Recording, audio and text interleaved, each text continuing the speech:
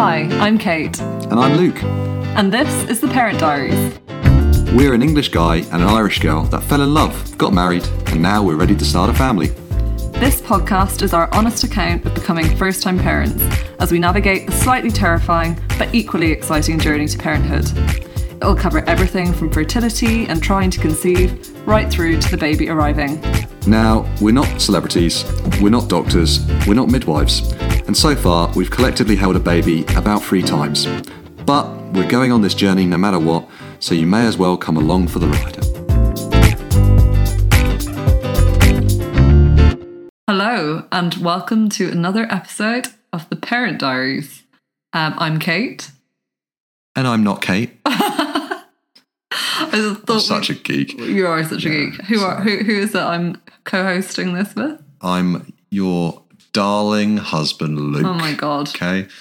It's episode 7, guys, and things are getting serious. We are at pregnancy milestone 12-week scan. Numero uno. Well, yeah. To be fair, actually, we said we would go a whole episode dedicated to the 12-week scan, and we're not going to disappoint. We're going to talk about every single facet of it.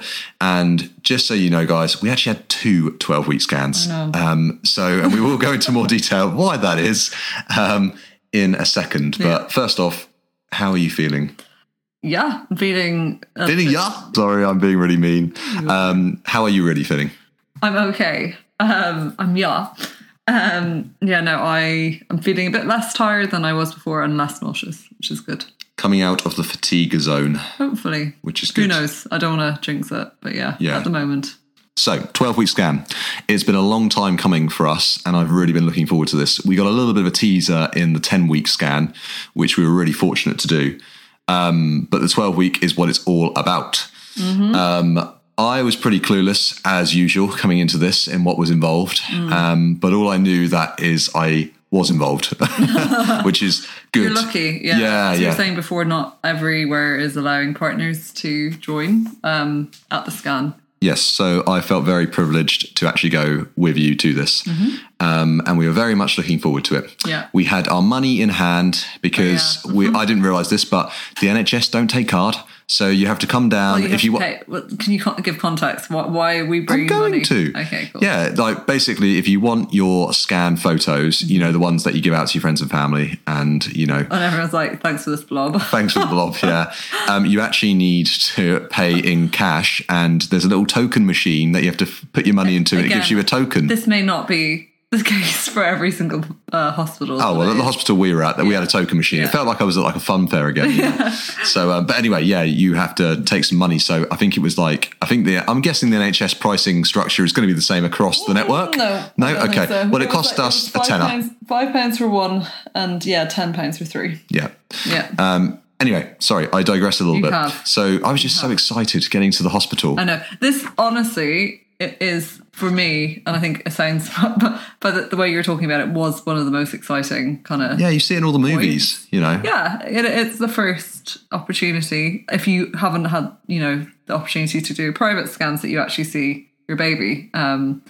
And it did and didn't disappoint, I think is how I'd describe our experience. Yeah, 100%. Yeah. I think it was like the other appointments, basically I had to wait outside for a little bit. Yeah. And then they kind of call you in when it was, or call me in, when it was your time to go in. And we both go into the little scanning room together. Yeah. And the midwife team were really cool. I thought you were going to say they were gorgeous. They were gorgeous. I was going to say good, but I was like really cool. No, the sonographer was the person that we met at the 12-week scan. Are they not the same thing? No.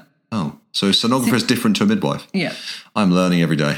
You can have midwives who have sonography experience, but the person that we saw was predominantly or primarily or only a sonographer. Anyway, went in and one of the things they ask you to do, so you don't really need to prepare other than bring your money, as Luke mentioned, making sure you don't forget that, because who actually carries cash anymore? Anyway, so bring your money and then also drink water. I can't remember how much they said. Glad you said water there after our lifestyle episode. I can't remember quite how much they recommend you drink. I always overdose do it, I think, because you were literally obsessed with drinking that morning. You don't want to then not have enough in your bladder. We also walked down to the hospital, which is probably about 4 or 5 kilometres, maybe about 3 miles or so. Yeah. And I don't know how you did it on that full bladder. Oh, yeah. I actually am a camel, though. That's fine. So anyway, went in. As Luke mentioned, he was in the room too. It was a really nice lady, sonographer. They get straight to it. You basically lie down on a bed. They get this like gel, which basically helps the transductor or whatever. It helps. Here we go. It helps transmit. That's the word I was looking for. Transmit whatever the image that it's the wand or whatever it's called. Did you even have this scan?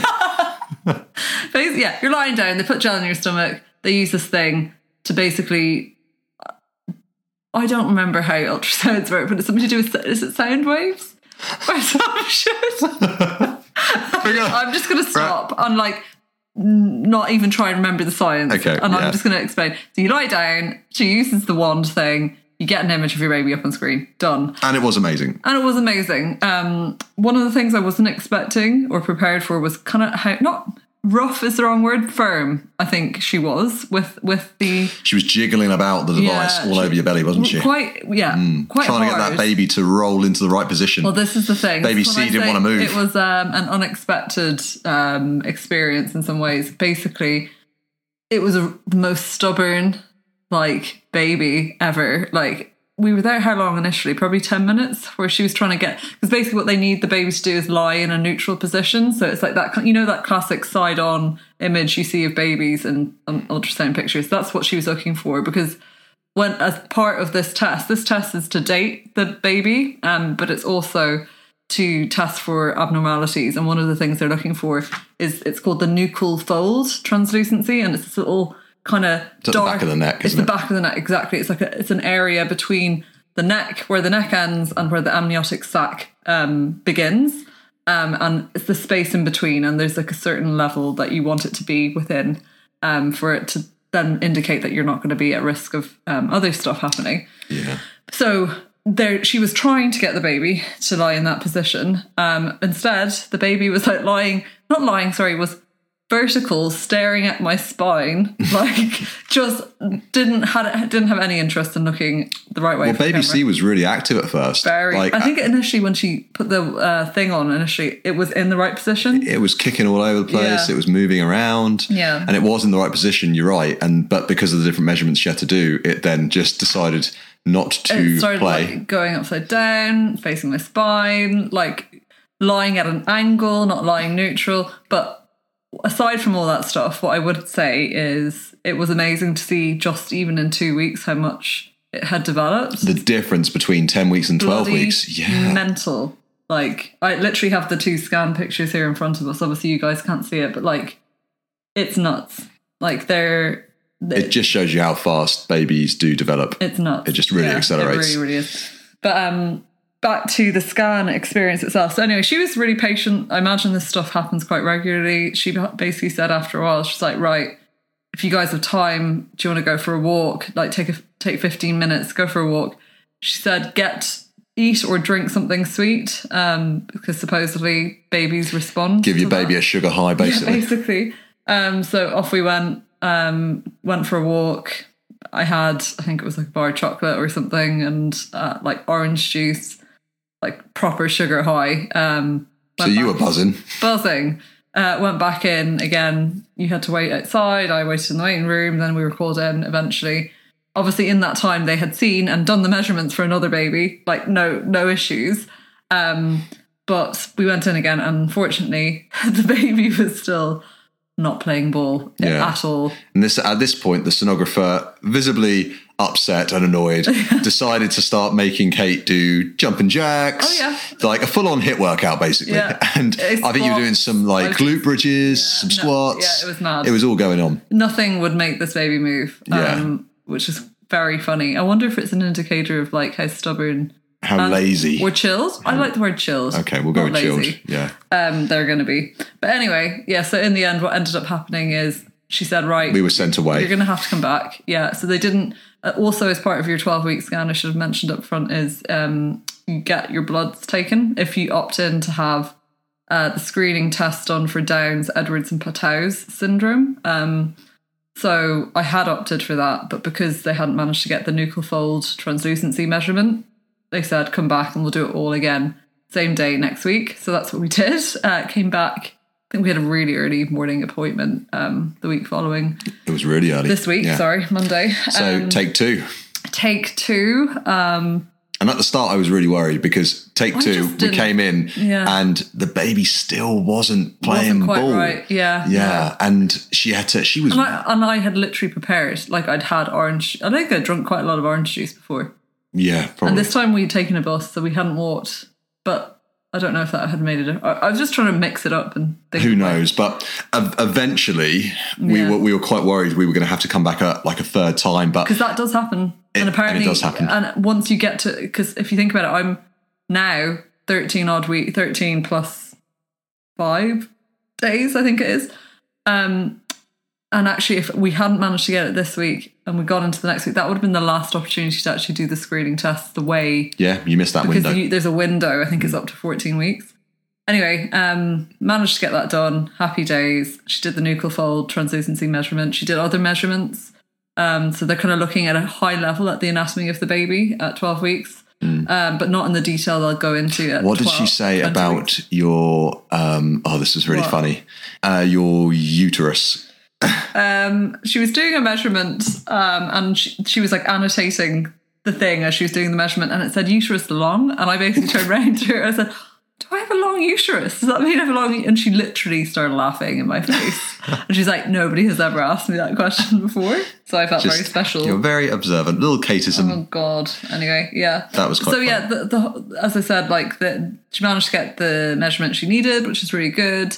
Another thing we found out, I was exactly what I thought I would be at this stage based upon my ovulation. So even though the earlier scans we'd had were dating scans, for whatever reason, baby C had just been growing at a slower rate at that stage, or had been measuring slower or further behind. So did that, then went in and had the blood test on again. Well, can I just take you back one step? What? Shit, the sonographer. Yeah.